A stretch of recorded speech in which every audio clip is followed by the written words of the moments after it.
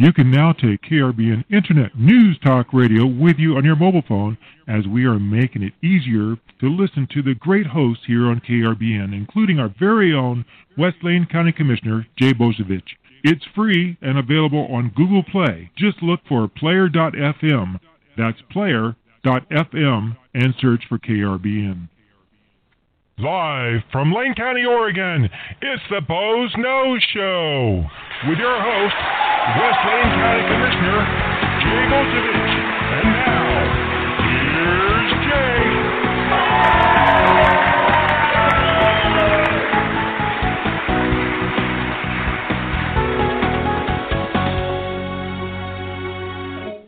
Good afternoon, and welcome to another edition of the Boze Noze Show. And I'm your host, West Lane County Commissioner Jay Bozovich, and we're coming to you live from beautiful downtown Elmira, Oregon. And today we've got a special guest on the Boze Noze Show. We have Bill Lundun, co-host of the Wake Up Call on AM 1120 KPNW, and also Newsmeister Supreme for the radio station there. And Bill, welcome to the show. Thanks, Jay. It's a pleasure to be here. Well, I'm really glad you're here because we're going to talk a little bit about what it's like to cover a huge breaking story locally, and not just a huge story, but a story that lasted days and kept changing. I have a little bit of insight to this. One of the things people may or may not be aware, my dad worked for CBS News in Washington, D.C., and I remember things like him not coming home for several days during the Cuban Missile Crisis as a 5-year-old, or not coming home for several days during the post-King assassination riots in Washington, D.C. when I was in 5th grade. Those are some of my memories of him having to sleep in the studio to cover constantly breaking news. When did you first hear or understand that something really big was happening? Were you in the studio or were you at home? Well, actually, I had completely disconnected myself on Labor Day weekend. Had turned my phone off. I was absolutely not connected whatsoever. And so my first inkling that something was going hideously wrong was about 3 o'clock in the morning, and I'm driving into work, and I'm hearing emergency alerts, that wonderful little digital, supposed voice saying, this is an emergency alert, leave your home, and so on. And I'm like, oh, this is not good. And walked into the station, and it was just from that point forward, so that would have been Tuesday morning, from that point forward until Saturday night, I was essentially living here at the radio station. And when I say living here, I mean that in a literal sense. I was sleeping on a couch for a couple hours during the night in the sales office and spending the rest of my time trying to get information about what was going on. And it was, to say the least, it was nerve-wracking because there's a lot of people. I mean, you get the idea because your emails are blowing up. You're getting all of these phone calls, and you know that people are starving for information because they're not getting it. And when you're in the information business and trying to get information, it's like the pressure just ramps up.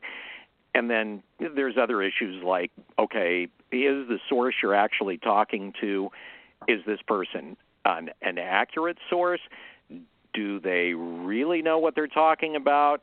How official are they? Then you throw in social media and all that stuff. I mean, it was a lot of there was a lot of filtering that was going on, but it was stressful and not a whole lot of sleep. And I mean, there were so many different moving parts to it. You think of a flood. Okay, you have water. and the water comes in, and yes, there may be some homes lost, but this is completely different because of the way that it's spread. You have the issue of smoke, all of the different combinations of these problems that kept coming up because of the fire and the growth of the fire. I've covered floods, and this was so completely different from that, so completely different from a windstorm. I mean, this felt more, and I don't want to overstate it, but it really did feel more apocalyptic than just about any natural disaster I think I've ever had to deal with, and that includes windstorms and, like I said, floods and, the snowpocalypse and all of that. This had a completely different feel to it and much more intense.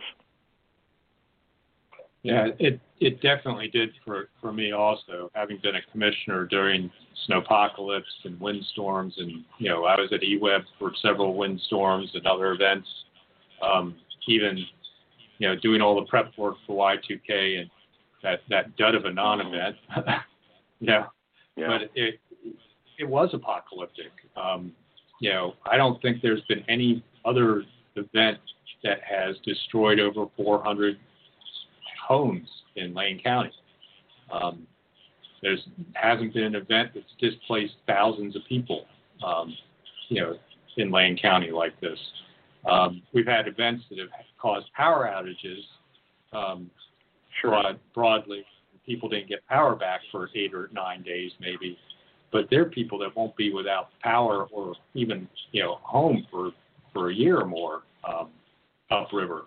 So it definitely was apocalyptic.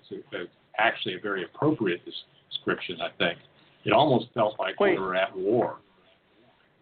Well, it did, yeah. And I think you and I at one point, if I recall correctly, we had a brief email discussion about where I think either you said it or I said it and brought it up that this feels more like a war than it does anything else because of, you're strategizing, the firefighters are strategizing how to control this thing. You have these evacuees, which essentially are refugees from a burned out, bombed out area. You've got all these different moving parts, everything from these people need a place to stay. How are you going to get supplies to them? The issue of the animals, and it just was this very much had that feeling of, my gosh, we're under attack. And then you throw in at one point 14 other fires that were burning concurrently with it that were uncontained, and it really was. It just felt like it was coming at you from all sides. And for me, you have the Holiday Farm fire, but the Archie fire burning, the Thielsen fire, which is burning down by Diamond Lake, and even the fire that was burning up there in Lincoln County. I'm getting phone calls and emails from people that want information about that because we do have a coastal footprint with our signal. And I'm sort of like, oh my gosh, how do I juggle all this stuff? I'm having a hard enough time with the fire that's right here in our own backyard and trying to get information about the fire in Lincoln City. I mean, if you recall, they evacuated Lincoln City because that fire was literally moving right into the outskirts of Lincoln City, Devil's Lake, in that area. And there were a couple of days there where it's like, oh my gosh, we're under attack. And then you throw in on top of that just hideous, acrid, heavy smoke and ash just that added to, the gravity of the whole thing. It was, and trying to report on that and thinking about things that that I'm thinking, okay, what do people really want to know? What is it they need to know? whether it's dealing with air quality, whether it's dealing with where are you going to donate items for these people, donate items for the animals, and even, there was an issue that blew up for about probably a day with volunteers that were trying to help out the evacuees at that first evacuation center, which was over there at Thurston, and then got moved to Silky Field, and then ended up moving to, where it's at now, the Masons. In and of itself, I spent a better part of an afternoon trying to find out who was really in charge of that center after they had opened it up, and who was really in charge of just the volunteers and scheduling volunteers. It was, there was a lot of confusion there, and a lot of well-meaning people that the Mackenzie River Trust, and you had the Red Cross in there, and I think the Rotary was helping out, and there were several other local groups, and all of them trying to do good and trying to help, and all of them, I think, a lot of them kind of bumping into each other and inadvertently getting in each other's way. That took up a good part of an afternoon just trying to sort out who really is in control of that particular situation. Yeah, and it got to be where we had so much donated goods that it was beyond what could be distributed, and people were bringing some things to that site like whole hams. It's just like, what is somebody staying in a hotel going to do with a whole ham? We ended up. I know what I do. Yeah. We ended up having to coordinate with somebody like, how do they cook it? Or heat it. But it was one of those things where we ended up coordinating some of those kind of things that came that were perishable or needed refrigeration, getting those out to Food for Lane County, and coordinating with them. Yeah, that was, on our end, that was such a moving thing, and one of the concerns there too was there were people repeating rumor at that site and trying to tamp down some of the rumors that were generated at that site were really causing problems. There was one group that was talking about the Red Cross was completely out of rooms at one point when the Red Cross wasn't. Then after we finally kind of tamped that down, it did turn out, for one day the Red Cross had a short waiting list for rooms.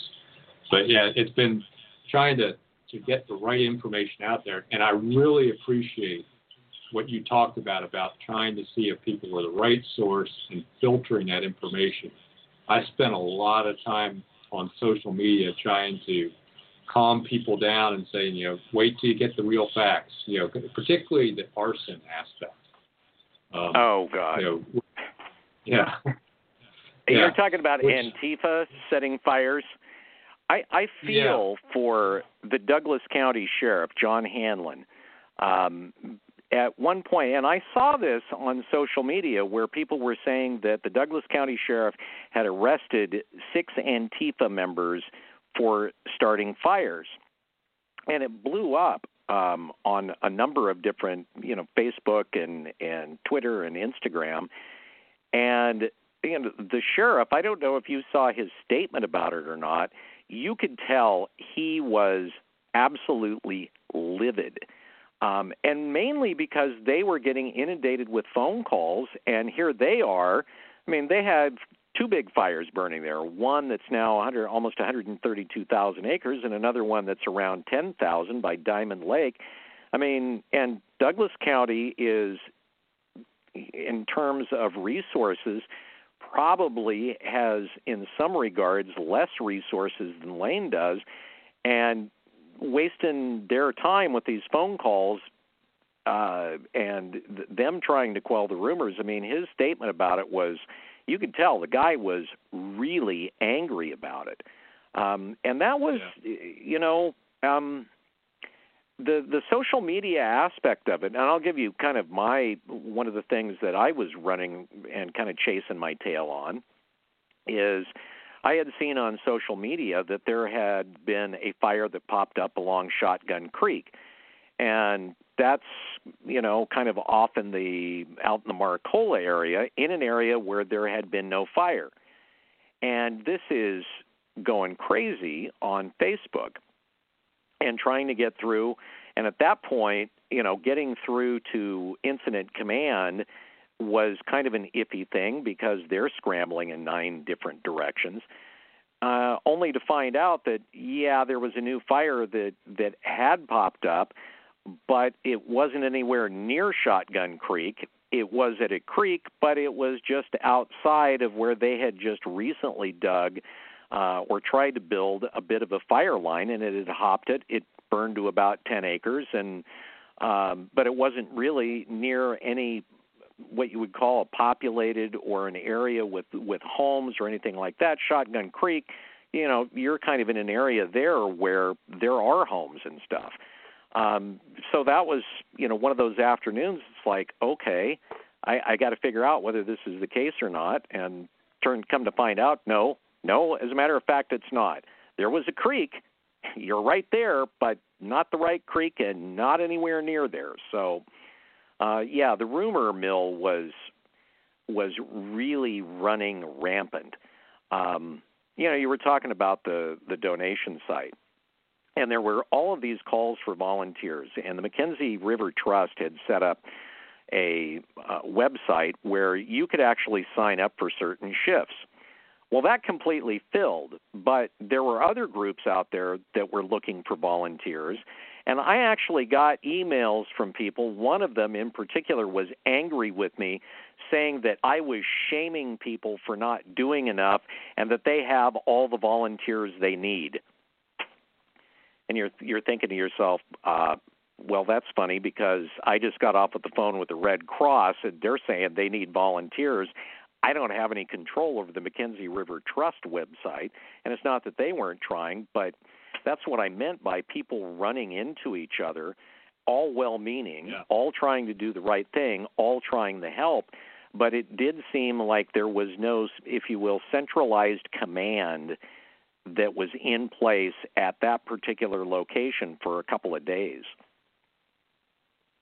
Yeah, and it did kind of, that's one place that kind of was just, got out that this is where you take donations, and a bunch of groups or people just started showing up and helping sort stuff, and it became a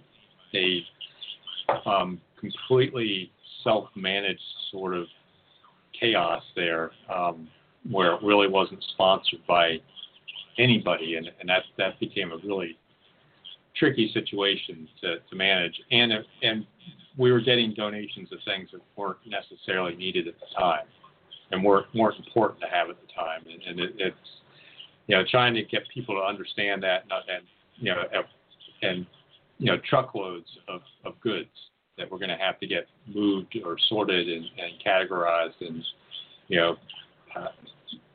getting those to the right people and all that.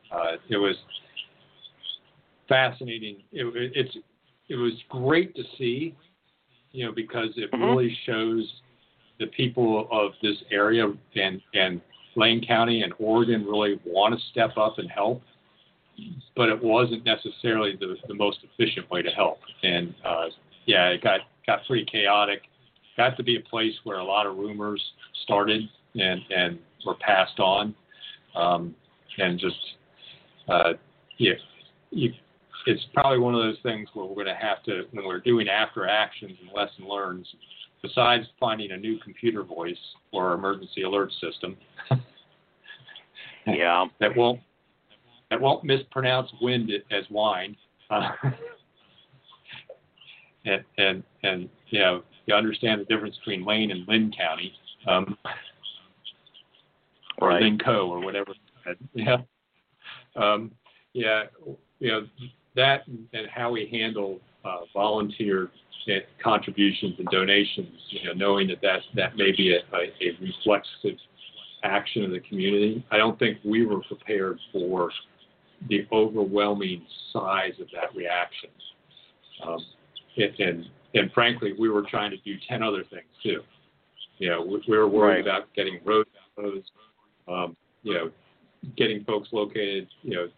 Our animal control people are working to set up the fairgrounds and working with, Green Hill and 900 different places we're going as the government, that should have been trying to help handle that in some ways. But that was definitely a place where we're going to have to think about that in the future, for future events, making sure that we, are a little bit more proactive in managing that volunteerism.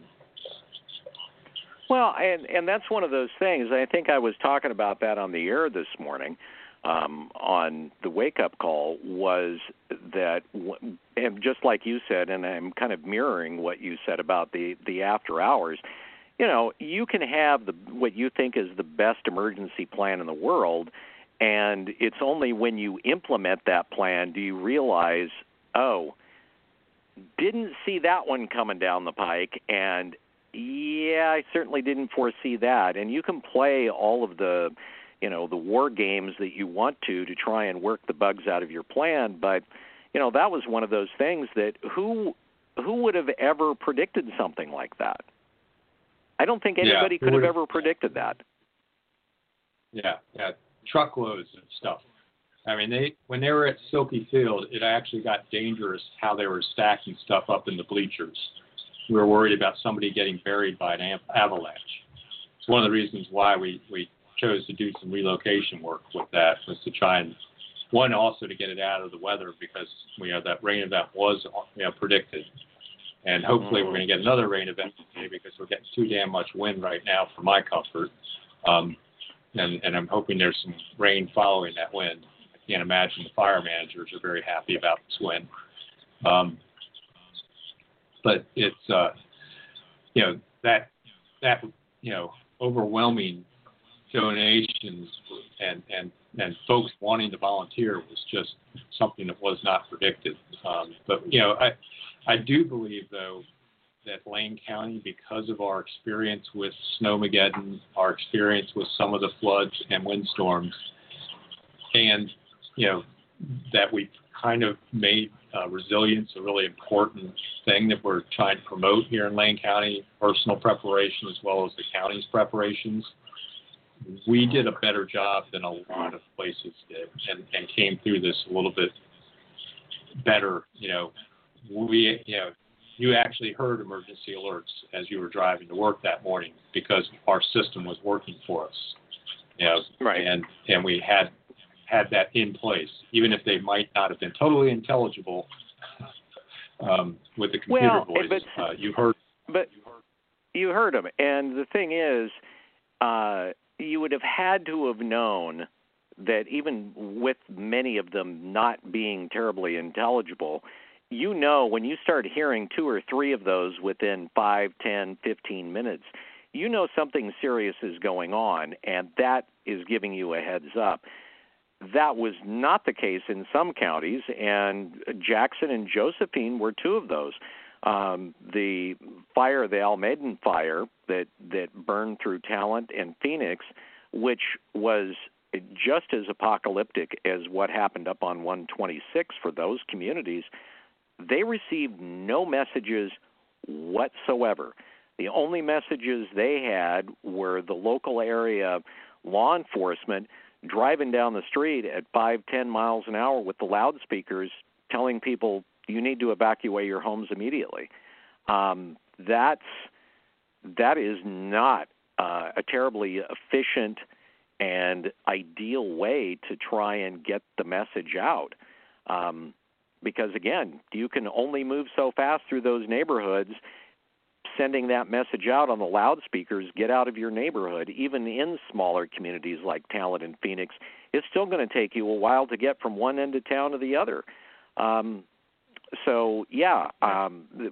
much better job than some of the counties were able to do. So and that says a lot. You have a pretty good emergency manager for the county in Patience Winningham.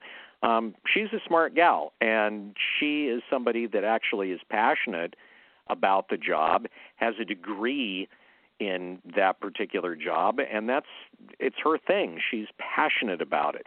One of the things, and this is going to come as maybe kind of a surprise to some people, it used to be, and it's not that way necessarily as much anymore, particularly in the more urban counties, but rural counties, a lot of times that emergency management came under the umbrella of the local county sheriff's office.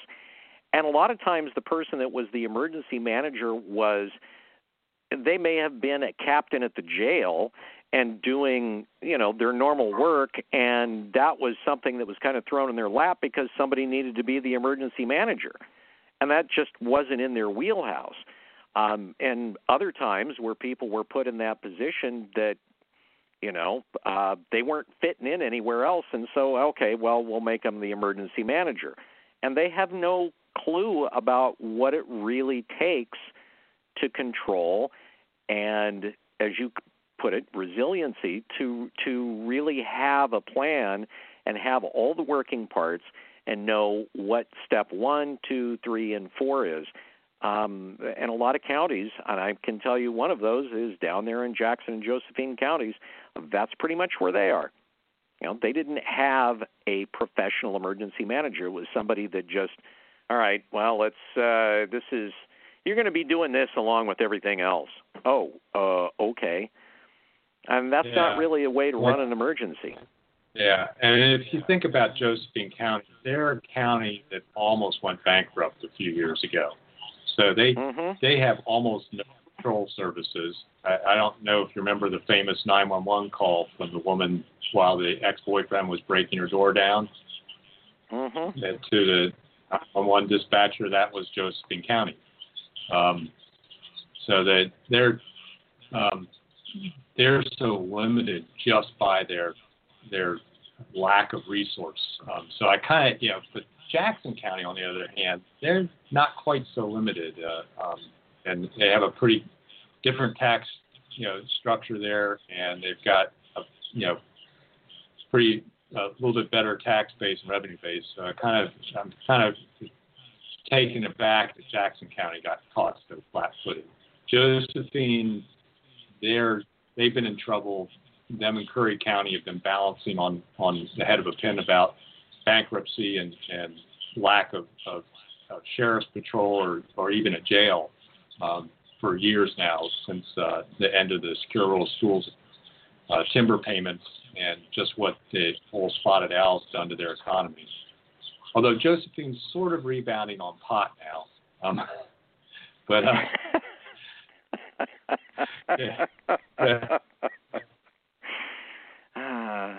good point. But, they're rebounding on pot. Thank goodness for pot, Jay. Oh, dang. Yeah, everybody fire one up for Josephine. Yeah. But it is, I do feel like we did a pretty good job. Patience is incredible. When we kind of stole her away from the city of Eugene, her first day on the job was Snowmageddon. That was welcome to Lane County. Here's a major emergency patient, and she managed that incredibly well, and did a fantastic job, managing our EOC through that. And then now she's had to deal with, working with on a completely different kind of emergency, which is COVID-19, and our emergency operations that have been up and running since February on that. And that's a long, slow-burning emergency. And then you get something like this thrown in on top of that.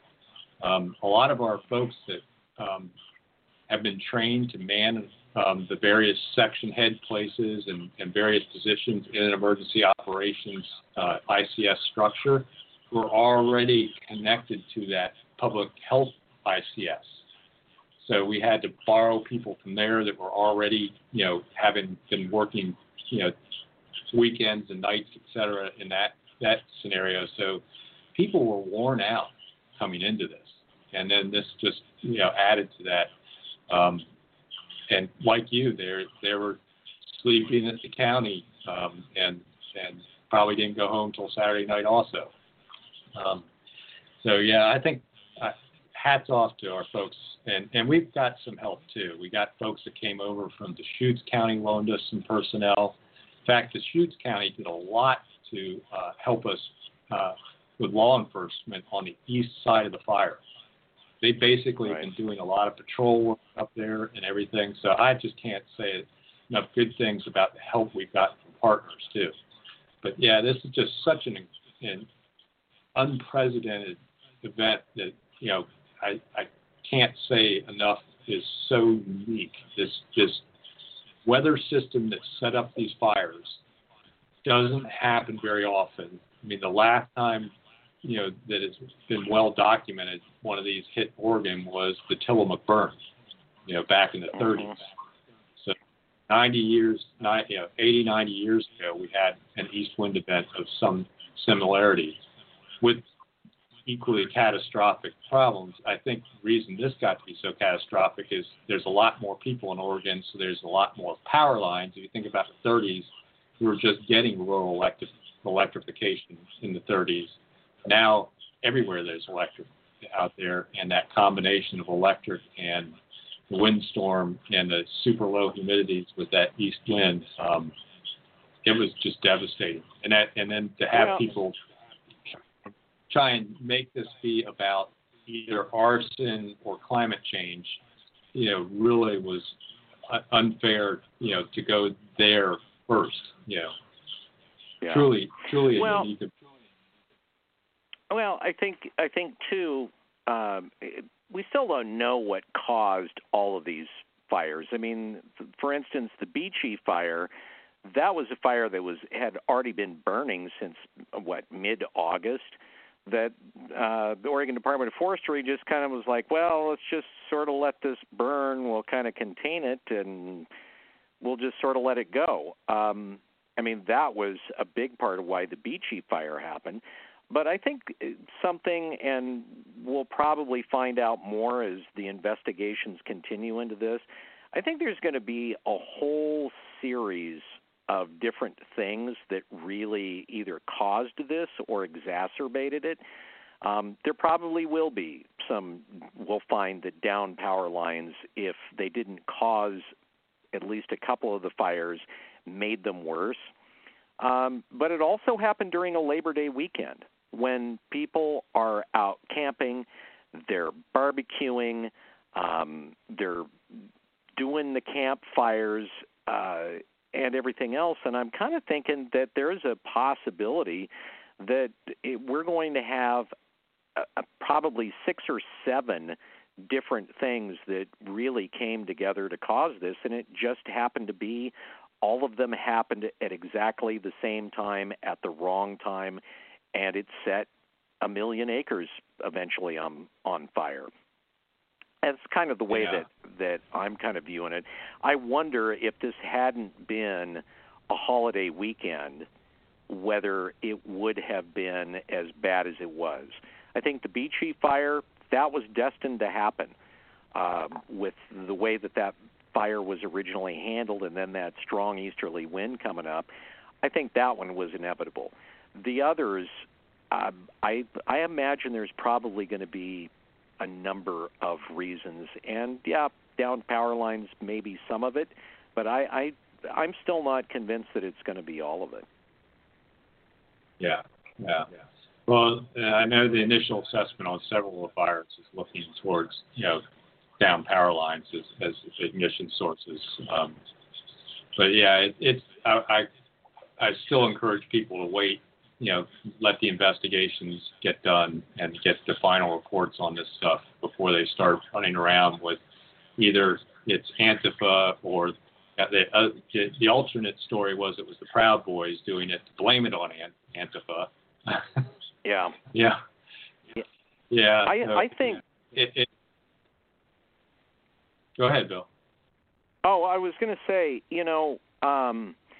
I think one of the most interesting stories, at least as far as our local fire, the Holiday Farm, was that part of the reason that county, or part of the reason that they were able to get some early control on this thing was because of the arson fire over near Mapleton. And those firefighters were already essentially in the county. When Patience mentioned that, we interviewed her, I think, a couple of mornings ago and talked about that. And I remember thinking, wow, what an odd, ironic twist that a 430-acre arson fire, and that was an arson fire over by Mapleton, how ironic that if that had not have happened, we would have been completely unstaffed at trying to get a handle on the west end of this fire. I mean, in some ways, and people are going to maybe chafe at it, it's almost kind of like a blessing that happened. I don't know. What do you think? Yeah, that particular fire was after, started on a Sunday after a Friday afternoon of having 4 very suspicious fires right near my house. That started that, and of course, even while those were happening and people were starting to report fires in places there weren't even fires and all, I know what you mean about trying to filter, because we were getting reports of fires here, fires there, and I was kind of trying to find out directly from either our EOC folks that were starting to stand up for that particular incident, and our PIO. Is this a real fire, or am I'm getting a report of a fire here? Is that verified or not? So I know what you mean. I spent that entire Friday evening trying to sort through a lot of misinformation about where fires were, et cetera. But yeah, it just seems like, and that's, those 2 particular incidents coming right ahead of this are one of the reasons why people were so willing to believe that, God, I'm getting about a 30-mile-an-hour gust through here, that something was man-made. Here we have, and then on top of it, you get that idiot that tried to start the fire at Frisbee Golf Course because, Highway 58 was the last remaining road over the hill that hadn't been closed down. So I think he thought he was going to try and close 58 down. So I can see how people, would go immediately there, but we need to have people, do what you do, which is, look for a good source, verify that source, and wait, have the patience to wait before blasting something out on social media, and starting the rumors that then take forever to try and fix. That's a lesson you could learn from you. Well, so I want to. Okay, go ahead. Yeah, if you want to go ahead real quick, and I want to shift gears in a minute here. Sure. Well, one thing I was going to say was, when you're doing your after-action report, and I know the county will, how do you, as a county, and when you have an emergency like this, is there ever going to be some sort of counter plan to be able to try and crush the rumors early so that you don't have this kind of panic going on? I mean, remember up in Clackamas County, you had citizens that were up there that were, doing their own roadblocks looking for Antifa and whoever else potentially going through there that looks suspicious. How do you do that? Yeah, we did our best to try and squelch what we could. I think the FBI's statement that came out fairly quickly was important. I put that out heavily over social media, and I was just slammed for putting that out there by people that would normally support me, because it didn't follow what they wanted to believe, which was this was all Antifa and just a continuation of the Portland riots or something like that.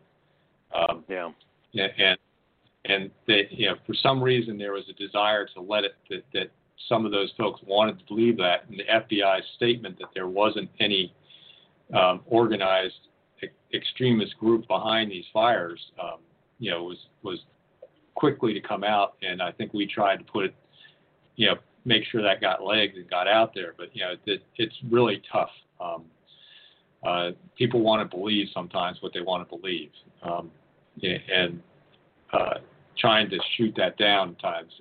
I even posted pictures of a friend of mine's cabin up in Ordell Lake area, where fortunately there wasn't any fire, but there tree after tree snapped off and blown down from the windstorm, and said, this is why, Look, see, all the utilities are buried, around there, and so they didn't have any fires, and apparently, and people were smart enough not to have any campfires going at the time that wind came up, but you can just, trees that are 5 feet in diameter, twisted and snapped off. Wow. Definitely the winds were somewhere between 50 and 70 miles an hour at times. So it's kind of like, that's not arson that's driving that. Yeah. Mother Nature. Yeah, Mother Nature is a bitch. So. No kidding. Yeah. And she's mad as hell in 2020. Oh, no kidding. Yeah, somebody told me, wait until New Year's Eve when 2021 looks at 2020 and says, hold my beer. I was like, get out of here. Stop. I don't want to talk to you. Go away. Yeah. Interesting. Yeah. I don't know if you've Googled, and I'll make this quick because I know you want to shift gears. You ought to Google worst year ever.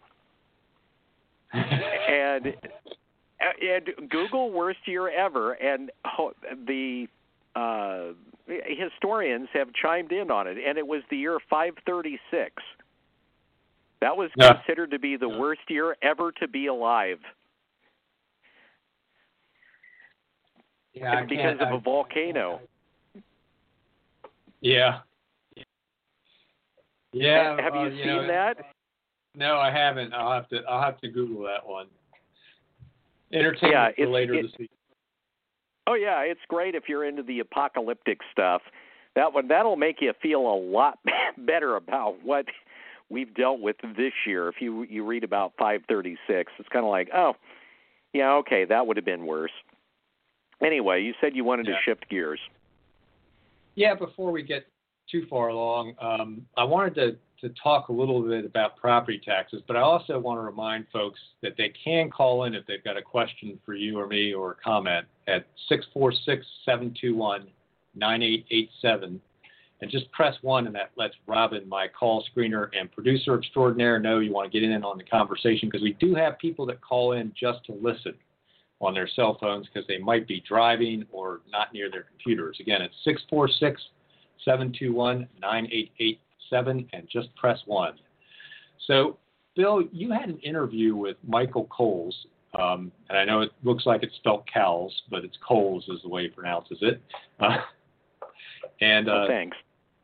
He just so you know for the future, he's the Lane County tax assessor. It's an elected department head in Lane County, but he's a pretty darn smart guy and all that stuff, and is actually a real leader amongst tax assessors across the state because he's just technically really sharp.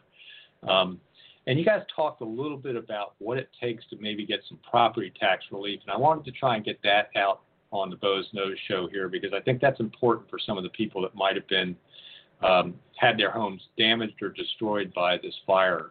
And even if it's not this fire, if it's, a tree fell on your house or you had a regular house fire, there are ways to get property tax relief. Do you want to talk a little bit about what Mike told you on the program? Sure. What you're talking about, of course, is proration. So they're prorating your taxes because obviously on your property taxes you were paying for the property and the structures on the property. And if the structures no longer exist on the property or they've been heavily damaged, you should be prorated on that. And that is what they're going to do. So, the example that he gave is that, they look at it as far as your taxes go, your property taxes, on a monthly basis. And so you would be prorated based on the months that you were able to be in the house. And I think it's the end of June. It goes, June, the end of June is the beginning of the new tax year. So you would have, you were there obviously in July and in August, and then September, unfortunately, if your home was destroyed, you would have to pay those 2 months worth of taxes, and the rest of it would be prorated. And one of the things that came out was, you still own the property, so that there will still be a certain amount of property taxes on it just based on the plot. But a lot of your property taxes are, of course, the majority of them are based not just on the property, but on the structures on it. So there would be a proration on that. And the easiest way for you to get that particular process started is here, I think it was 2 or 3 days ago, and you can get this from the county. There was the assessments, or the property assessments that went on with the urban search and rescue teams that went through the area. And they mapped all of the different houses that were either damaged or destroyed, and all of those addresses are on this map. You can click on each one of those addresses, and there's photographs of the condition of each one of those homes. Unfortunately, along Highway 126, and it's sad to say this, most of them were destroyed. But they took photographs of those structures, and that really, you can download that on a laptop or computer or your pad or whatever and contact the tax assessor's office, and there's your evidence right there. And that gets the ball rolling. And it's better to do it sooner rather than waiting to do that. So it's a way that you can get started on this is simply by going to that map. And shameless plug here, if you go to our Facebook, my Facebook page, Wake Up Call 1120, it will be, I've got the contact information on fire update for 9/21. I believe there is a link for it on the Lane County website. So you can just use that as the beginnings of filing your paperwork. You can contact the tax assessor's office by calling them. There's forms at lanecounty.org/AT, Alpha Tango, or you can email them. Also, this Friday they're doing another one of the multi-agency resource centers at the Lane Event Center that is going to be happening. I think it's 10 to 5 this time, where you can talk to the tax assessor and you can get that started. A little different if your home was damaged and not a complete loss, because then an assessor is going to have to come out, you're going to have to look at it, you're going to have to go kind of back and forth and kind of come to some sort of an agreement about what those taxes should be. So, I don't know, does that kind of cover what you wanted to look at there, Jay? Yeah, it does. Yeah, it does. And I just, I'm glad you brought up the multi-agency resource center that's going to be at the fairgrounds out there, Lane Event Center, from 10 to 5 this Friday, because there will be representatives of assessment and taxation there to help people with this process if it's a little too confusing for folks. Because we really don't want to be collecting taxes on something that's no longer there. And so I'm sure they're going to be helpful in trying to get that done. But it brings up another thing I want to kind of make people aware of. When those folks get their taxes reduced, that means that Upper McKenzie Volunteer Fire Department will stop receiving those taxes on that. McKenzie School District will stop receiving those taxes. So the various local, districts and special districts out there are going to really be hurting over the next couple of years until people get rebuilt and that tax base comes back. And that's as you think about Chief Rainbow and her heroic deeds in those first couple days, while she's doing all that, knowing that her house is gone and she's trying to help protect us, at the same time, her district is going to be in financial upheaval for quite a while. So one of the things that, as a commissioner, I'm going to be really pushing hard for from the state and the feds is revenue replacement for those districts that are being impacted by the lack of property tax base due to the destruction of the fires. Well, good. So, good luck getting that. Yeah. Seeing as how the state likes to send all that money to the Portland area. Yeah. Getting into the politics of it a little bit, it just seems to be that, the more rural areas of the state don't necessarily seem to be equal in the eyes of all of the folks that work in Salem. I wanted to mention this, though, about going back to the taxes. The onus, and Mike Coles made this clear, the onus is on the property owner to start the paperwork to get the property taxes prorated. The county is not going to do that. That is on the property owner, and they need to get that started. And the sooner you get the paperwork started, the sooner you get the proration on it.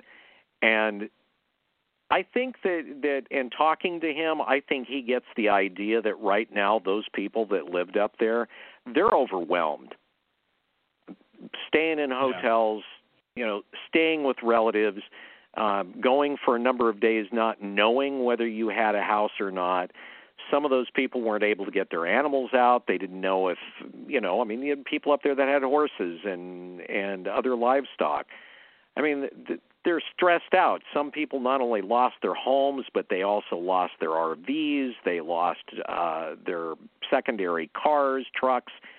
And you consider everything that would be in a house because they only had minutes to leave. All of those things with sentimental items, photographs, keepsakes that were hand-me-downs from generations past. There's a lot of grief and a lot of confusion and just being overwhelmed. And even though, the onus is on the property owner to do this, take the deep breath, start the paperwork, and get this out of the way because as you go along, this is probably going to be one of the easier things you'll be able to take care of, and it'll be something that's going to save you some money right off the bat. Yeah, there's basically three things that the property owners are going to have to initiate, and getting their taxes reduced is one of them. Getting a claim in with their insurance if they have insurance. The insurance company is not going to initiate a claim for you. You're going to have to contact your insurance to start that process. And then also contacting FEMA to look at those individual assistance programs that are going to be available to folks. And I believe you also have information about that on your KPNW Wake Up Call Facebook page. Yeah, that actually, the FEMA information is right there on that same day, 9/21/20. It's called Fire Update 9/21/20. The taxes for the county and then FEMA contacts and the different types of grants, loans, and the like, and programs that are available through FEMA for people that have lost their homes. And I'm going to go back to that interactive map because the photographs of those destroyed properties, again, you can use that with your insurance company. That's something. Yep. Here's my property. There you go. It doesn't exist anymore. There it is. Also, with FEMA. So those photographs that are on that site are going to get the ball rolling for you, and you don't have to worry about maybe or maybe not getting through 126 to get to your home and take photographs. There it is right there. The assessment has already been made. It just is going to take you downloading it and emailing it to the proper sources so that you can get the ball rolling on that. Another thing, too, and I'm going to throw this in because everybody has said this. The insurance people we've talked to, the FEMA folks, get a notebook and start jotting down the things that you may have lost and the things that you remember, and keep all of your receipts. Because your fire insurance sometimes will pick up the cost that you're incurring right now, whether it's for lodging or you need clothes. A variety of different things. So insurance can pick up some of that. FEMA picks up some of that. Start keeping a ledger. Start keeping your receipts so that you have all that stuff. And just have that notepad and pen handy to where you can jot down things as you think of them. Yeah. Especially, you remember it's like, oh gosh, Aunt so-and-so's, widget thing was in the kitchen, the house, quick write that down, or you remember the, this piece of jewelry or, this appliance or whatever, all those things, having as complete a list as possible. And you're not going to remember it all at once. There, write every item that was in your house from memory in one sitting. So, yeah, very good advice, Bill. I'm going to jump in here real quick here because we got 4 minutes left in the program. Bill, you need to tell us about Montana. Oh, God. Okay, so Rob on our Facebook page posted this picture of a fire, and it says, "Pray for Oregon." And I'm looking at some of the posts on our page, and I see that Facebook has deemed it, and so here's the picture, and it's got this like gray filter over it, and it says, "False information. The information was checked by independent fact checkers. See why." And I'm thinking, it's a photograph that says "Pray for Oregon." How is this false information? So you click on "See why," and the fact check reason is helpfully in Spanish. And all I can, and I don't speak Spanish. I'm looking at it, and it's like incendio. Well, that must be fire. No es de Oregon en 2020, sino de Montana NL 2000. I'm thinking, so it's a picture of Montana, and so this "Pray for Oregon" little picture and meme is now false because of, you're kidding. Of all the things that you could pull out on Facebook and deem false information, it's that because it's a picture of Montana. So, yeah, I've been giving Rob a hard time about this for, misuse of prayers. Because if you're going to pray, are we praying for Montana if you're looking at that photograph? Is it Oregon? What if people from Montana pray and the prayer comes back and puts out an eye? There's all sorts of different ways you could go with it. Misuse of prayer, passing along false memes. I've been given a hard time with it. So when you see references on the Facebook page about Montana, that's where the reference is coming from. Well, Phil, I just want to thank you very much for being our guest here on the Bo's Nose Show today. I just want to report real quick, it is now raining in beautiful downtown Elmira. Just started a few seconds ago. So now that the wind's still whipping, but at least it's got moisture in it now. Yeah, so, good. I just have to say, you are one of the unsung heroes of this fire story. KPNW has been one of the best voices to get factual information throughout this emergency. You did a great job. You're extended on the half-hour news reports, even, preempting, some of your pretty popular shows for a couple extra minutes of news time was just a great work. And I want to say, as somebody that grew up around the news business and all that stuff, just, hats off to you, and thank you very much for all the hard work and keeping us informed. Well, thank you, Jay, and thanks for the work. I mean, I know it wasn't easy on your end either, so good job on, the county keeping things together and doing what they were able to do, because it could have been a whole lot worse. Yeah, well, let's just see if we can help people get their building permits. That'll be the next big hurdle to jump. Yeah. We'll talk about that in another edition of the Bo's Nose Show. I want to just, thank Bill and thank everybody for listening.